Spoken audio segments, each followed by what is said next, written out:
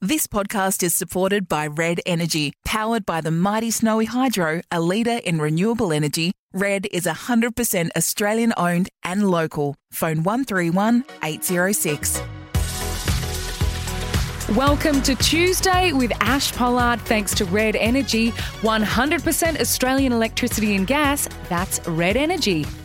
In this series, I'll be chewing the fat with my famous friends and a few foodies so we can learn more about them as human beings through their love of food. And this week on the show, my guest is ARIA Award winner, Triple Threat, and the most handsome member of the Australian band, Sheppard, Mr. George Sheppard. Here he is with their 5-time platinum single to jog your memory, Geronimo. Scoodly Poodle. How did we come up with that nickname for each other? I have no recollection whatsoever of where that came from. It's definitely your word. That's an Ash Pollard nickname, if ever I heard one. I was really racking my brain as to why it is that we call each other Scood, and I think it was because you were so squishy and like Scoodly-licious back in acting school days. Because I was Scoodly-licious. Okay, good. And you've got those little those hands like I do that are sort of squishy and square shaped. Yeah, I got like gecko hands. Gecko, yes. People say that my hands look like bear paws. Us square-fingered people. Yeah, us square-fingered people. A lot of people don't know that are listening to this podcast that you and I have known each other for quite some time. You haven't got on here just because you're a famous ARIA award-winning musician. You are also a mate of mine from way back. We went to the Actors Centre together in Sydney. Frankly, I've got a bit of a bone to pick with you as an outsider looking in. I felt like you didn't do a great deal of work at the Actors Centre, yet for some reason you succeeded all the time. How did you get away with bludging in the toilets? Well, I mean, it's acting school, right? So just acting the fool, just doing whatever. It might not have looked like it, but behind the scenes I was doing some sort of work. Lockie and I would be doing characters every night and like doing improvisation scenes and all that stuff, like just practicing it and doing work on our own time. Like, does that include PlayStation that you guys played a lot of? Yeah, Mario Kart, that was a big part of our education. I still hold the title for that as well, by the way. Little Toad. He's got the gold statue. Oh, Little Toad, he was your character of choice, was he? He was my go-to, yeah. Toad or Yoshi. Yeah, mine was always yes. Luigi. I can see what you're getting at, Ash. There was a lot of time wasted in our early 20s. Yes. But isn't it funny the successes that you've seen post acting school? And I bring that up because I was actually kicked out of acting school, and your father, who is a lawyer, had to write a letter of recommendation for me to get back into acting school. And they took me. Right. They took me back into acting school, thankfully. So I've got you. That's right, because you were the year above me. Yes. And then you got kicked out and then dropped down a level. Instead of kicking you out completely, they go, all right, Ash, you get one more chance. Because you were screwing around as well a lot of the time, I'm pretty sure. I wasn't screwing around. I was a natural born talent. Thanks very much. It's just that maybe I had a little bit more attitude than you did. And the teachers didn't really appreciate that. But your dad saved me, and that's how you and I met, because I was taken down a level into your year. I'd always wonder how you get away with spending, a good 30 minutes in the toilet cubicle whilst we were supposed to be doing yoga. Oh, sort of different kind of yoga, but yes. You made it. But what I also wanted to highlight was that when you say that you were putting in a lot of hours outside of school to do work with the boys that you lived with, I'd go over sometimes and cook you blokes spaghetti bolognese or do your washing or make your bed. Do you remember any of that? Of course. I remember there was like a creamy chicken pasta that you'd made with Jenna. It was like the gates of heaven had opened up for us, because we were like three bachelors living together. We were like cooking 2-minute noodles, and Lockie's specialty was like chopped potato. It was. It was like sriracha sauce and then just chopped potatoes in the oven. And that was like, whoa, gourmet. And then Ash and Jenna Pollard come around. Oh, yeah, and Jenna, make us, like, I mean, I'm sure in terms of what you can do now, it's pretty basic. But it was like a cut above like world-class restaurant quality to us at the time. Thank you. That's so lovely because it was really just like a subpar spag bowl whipped together. It was probably Dolmio or something like that. I was thinking about this last night. You always liked to cook. At what point did you go, you know what, I'm gonna turn this into my springboard. I'm gonna audition for My Kitchen Rules. I don't know. That's a really funny one because I get asked this question a lot. I did not think I could cook. But the bloke that I was dating at the time said, you're effing crazy like those contestants on MKR and you can pretty much cook. So that seems like a really great platform for you to maybe start something a little different because I didn't know where I wanted to head in life, whether it was still performing or whether it was going back to uni and studying again, which I did anyway. I ended up auditioning, but I submitted my application in about 10 minutes after the due date and time. And we were called the very next day and asked to go through the auditions and the rest is history. And I thought I should really try and leverage this, which I did. And then I guess it snowballed to being Z grade celebrity status. Yeah, I was the villain. And then you got kicked out of this season of MKR and my dad had to write a letter and then they let you back in the next season to finish it off. Well, I'm not a winner of any of those reality television shows, if that says something at all. Oh, well, yeah, the Celebrity Get Me Out of Here. How was that? Oh, that was hell. Was that a struggle? Like they actually make it a struggle for you guys? Yeah, it's awful. You have to sleep outside underneath the stars. You have to eat all of those horrendous dishes that they give you. It's actually hell. It's not just a secret. Like at the end of the filming, everyone goes off and does their own thing. No way. I was hotel rooms. Nah, promise. I was constipated for a good 3 weeks. Okay. Well, that's interesting. I will know if they ever come knocking. Yeah, you will. Maybe one day if Dancing with the Stars ever gets that really fabulous reboot, it has come back, but whether it stays, would you go on it? Probably not. Oh. I mean, you're a multi-talent. You're a triple threat, Ash. I'm a double threat. I can't dance. George, you can do everything. I've seen you. You can pick up any instrument. You're one of those freakishly talented people. You can pick up any instrument, play it, and suddenly be successful. Like, how did that even... I remember just like looking at you pitter-pattering on the piano at uni and, you know, that'd be your mess around time and then now suddenly you're a world-famous musician. Who'd have thunk it? Did you? No, of course, you can't think that. I mean, I wanted to be an actor. I was like, that was my goal. That was my dream. Like, I wanted to get into characters and like TV and movies and theater and all that stuff. It was in like second sort of side passion of mine. Just to, like, I loved Coldplay and Chris Martin. I remember going to see a concert, watching him captivate an entire stadium full of people with just him on a piano. I was like, man, that would be so much. That would be an awesome backup plan. Wow, that's a really excellent backup plan. That's hard. Yeah, in case acting doesn't work out, I'll keep music in my back pocket. You've had really supportive parents. Like, your parents are ridiculously amazing individuals. Linda and Greg. Yeah. They took a punt on you and your sisters, Amy and Emma, who essentially are the other members of the band.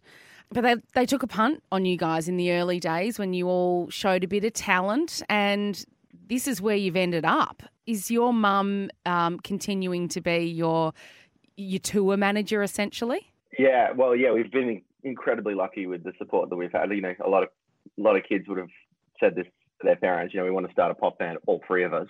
They would have gone, "Are you kidding me? You can, you know, get that law degree, or you can go to medicine school. Like, there's no chance that all three of our kids are going into this really unpredictable industry in a job that has a less than 1% success rate." So as soon as we told them, they were like, brilliant. My dad was like over the moon because he's such a big fan. He really loves country music, and in his head, he always wanted us to be like a country pop band. We decided to go down the more conventional pop route. It's been his dream as well, like along with my mum. Like it's been a whole family's like project for the last 10 years. We were kind of lucky that in the early days, our dad decided to pay for the first batch of recording sessions. He's like, all right, you've got some songs. I'm going to give you this studio time and we'll see what you produce. And Amy and I went in there and we kind of spent, I think it was like 3 weeks or something, doing like our first EP. And it was terrible, like listening back to it now. It was so bad. But it was enough to get Michael Chugg interested, which is our current manager. We were lucky enough to get involved with him through an old music teacher from Papua New Guinea, where we grew up. It's crazy coincidences, but it's like, you know, we just knew the right person who used to know Michael Chugg back in the day, and he was able to convince Michael to give us like an audition. It's who you know, isn't it? There's a big part of who you know, yeah. I mean, we definitely worked hard and we like perfected the craft and we did all of the right things behind the scenes, but it's like that opportunity meets the hard work. That's luck.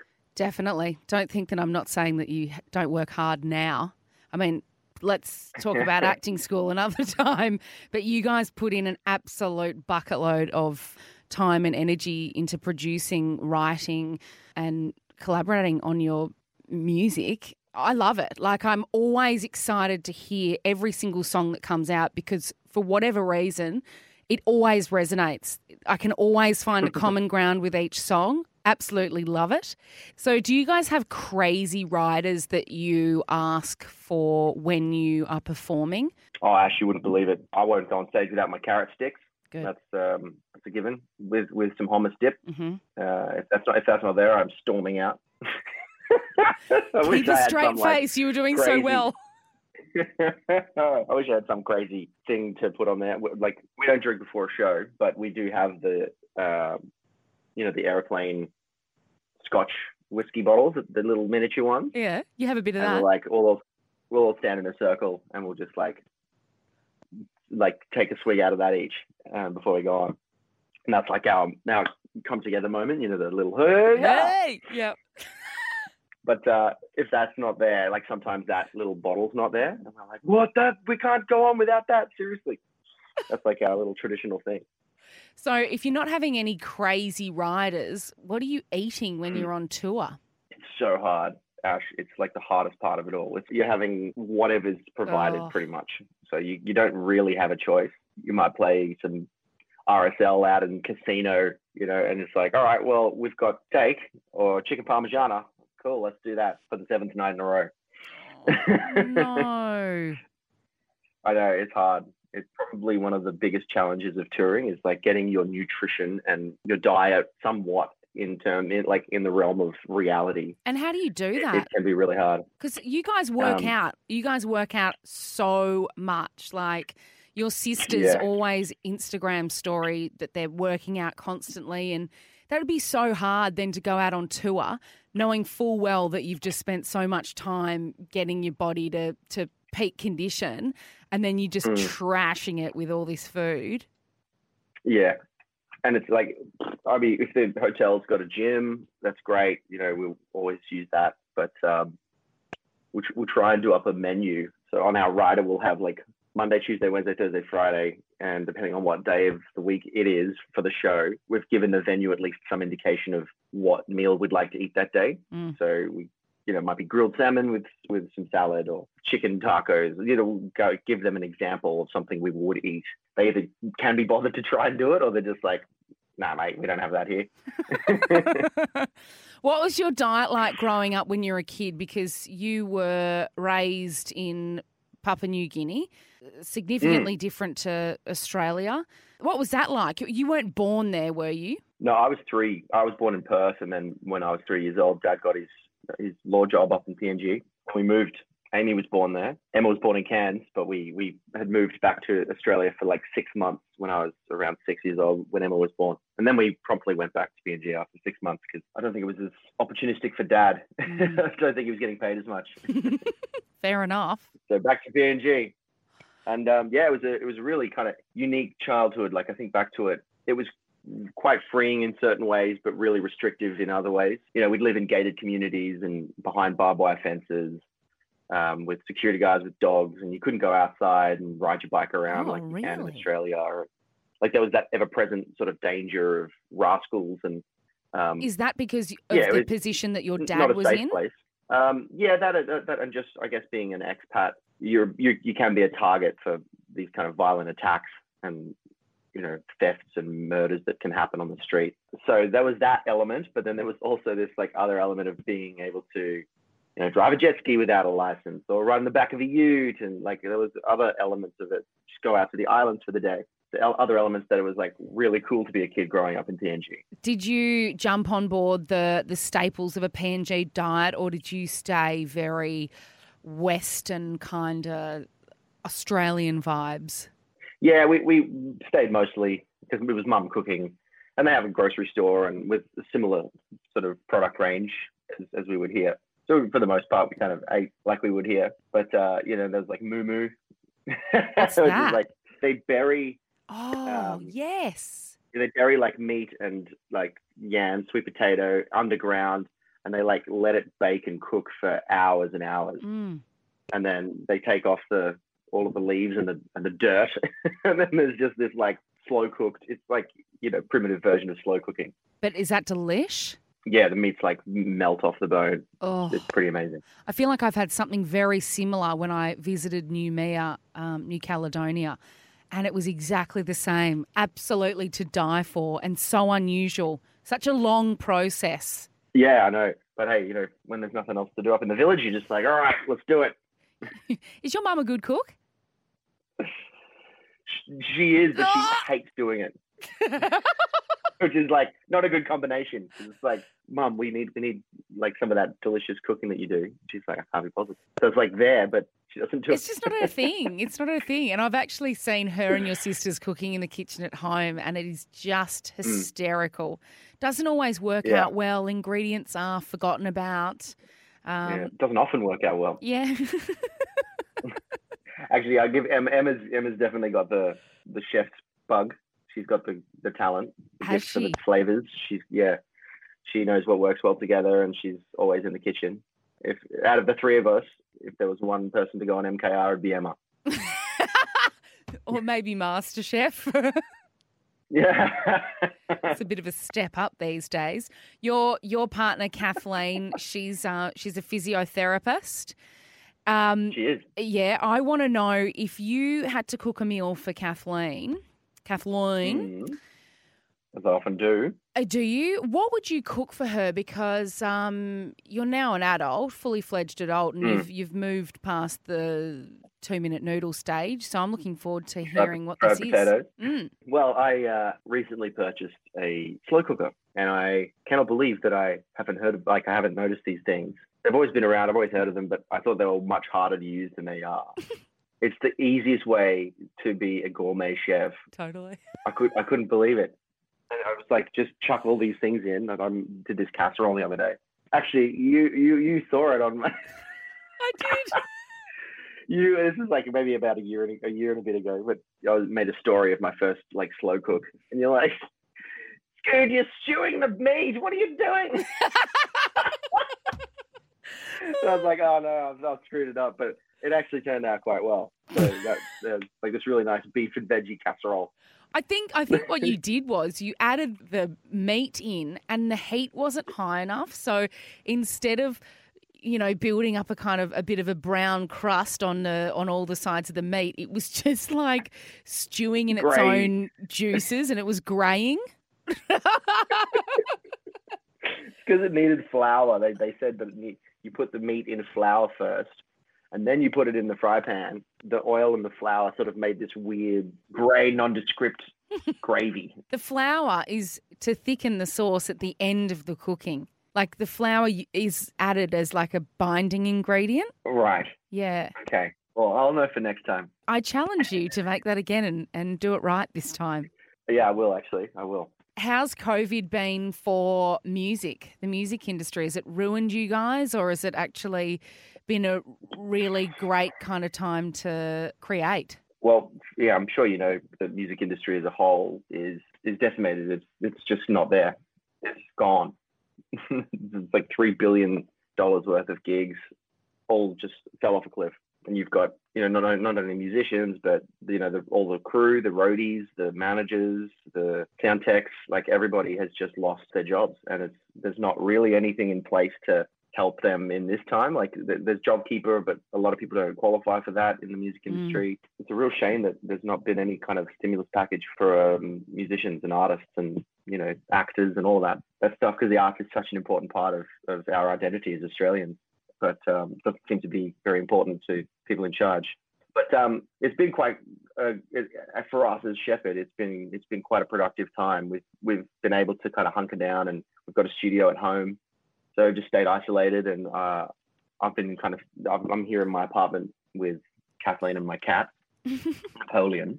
Hey, Napoleon. And then I've just been going over to the house like 2 blocks away, just working on music every day with Jay and Amy. And we've been releasing a song every month, which has been awesome. Artistically, so fulfilling. Just getting to, release something new every month has been a dream without having the stresses of having to live tour at the same time. It's been quite a relaxing but productive time for us. But I'm looking forward to getting back to it.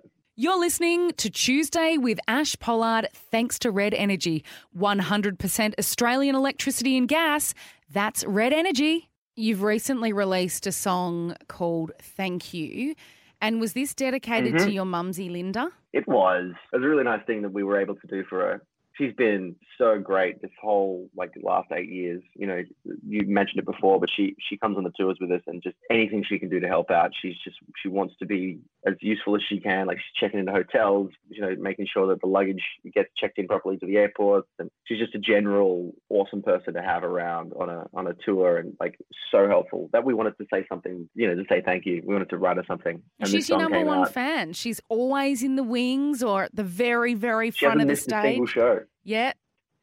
Always at the front. And she's always right there in the front, singing every song. And she's just genuinely enjoying herself, which is lovely. It's just so nice to have that opportunity to be able to do something like that with your mum. Yeah, we wrote this song, Thank You, for her and for other mums, for all the amazing effort that they put into raising children. So I want to thank you.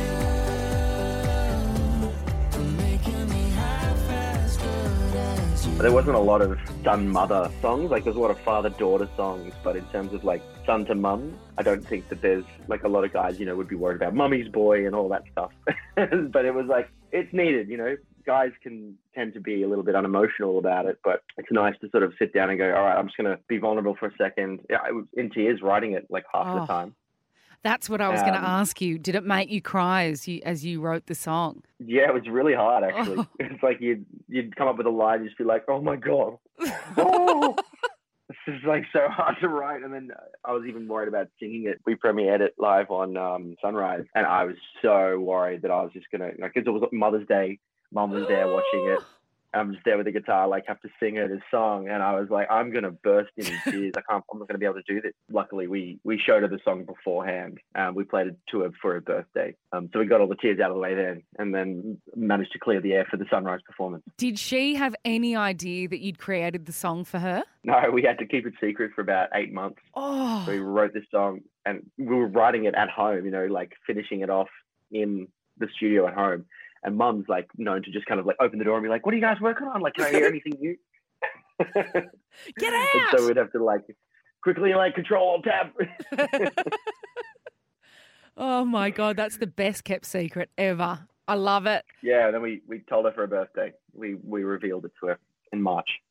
I think it's fabulous. You made me cry. And I thought, I hope my child, when it pops out, is as thoughtful or as talented at the very least. Have a look at Uncle Scood. You live in Brizzy, don't you? Yep. Where is the first place that you're going to eat if you haven't gone already out of COVID? Mm-hmm. We've luckily been open for a while now. Bars and restaurants and cafes have been open for 2 weeks, 2.5, 3 weeks. First thing I went and got was a classic, big Aussie breakfast, because we do that here better than anywhere else in the world. Just the avo on toast, sausages, bacon, halloumi.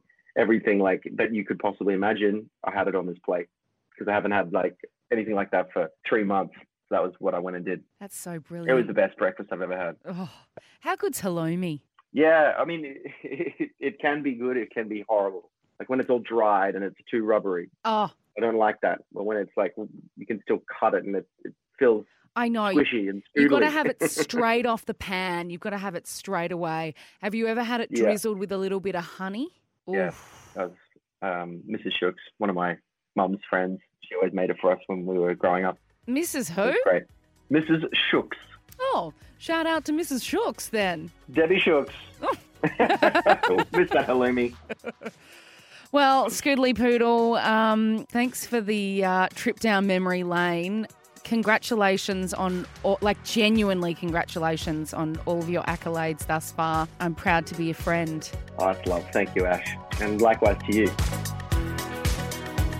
Well, that was he, George Shepherd. And frankly, I probably didn't mention it, but I should have. I had a massive crush on George during the time we were at acting school together, but that's for another day. If you want to follow Shepherd on Instagram, we are Shepherd. And of course, any questions that you want to ask me, jump onto my Instagram, @ashpollard__. We have a question from Tanya on the Gold Coast. Tanya asks, what are your thoughts on the fermentation craze? Should I be making my own kombucha and kimchi? Or should I leave it to the experts? I tried this. I've got to say, I made kimchi and it just was wrong. It was all sorts of wrong. But I am always a firm believer in trying. Perhaps I screwed up. Kombucha, that looks like a poo in the bottom of a glass and I'm not interested in, I don't want to go there. Nah. I've maybe drunk it twice, but hey, you do you, Tanya. You do you. Thanks for listening to Tuesdays with me, Ash Pollard. And of course, that's all thanks to Red Energy, my besties. Now is the time to switch to a 100% Australian electricity and gas retailer. Call 131 806.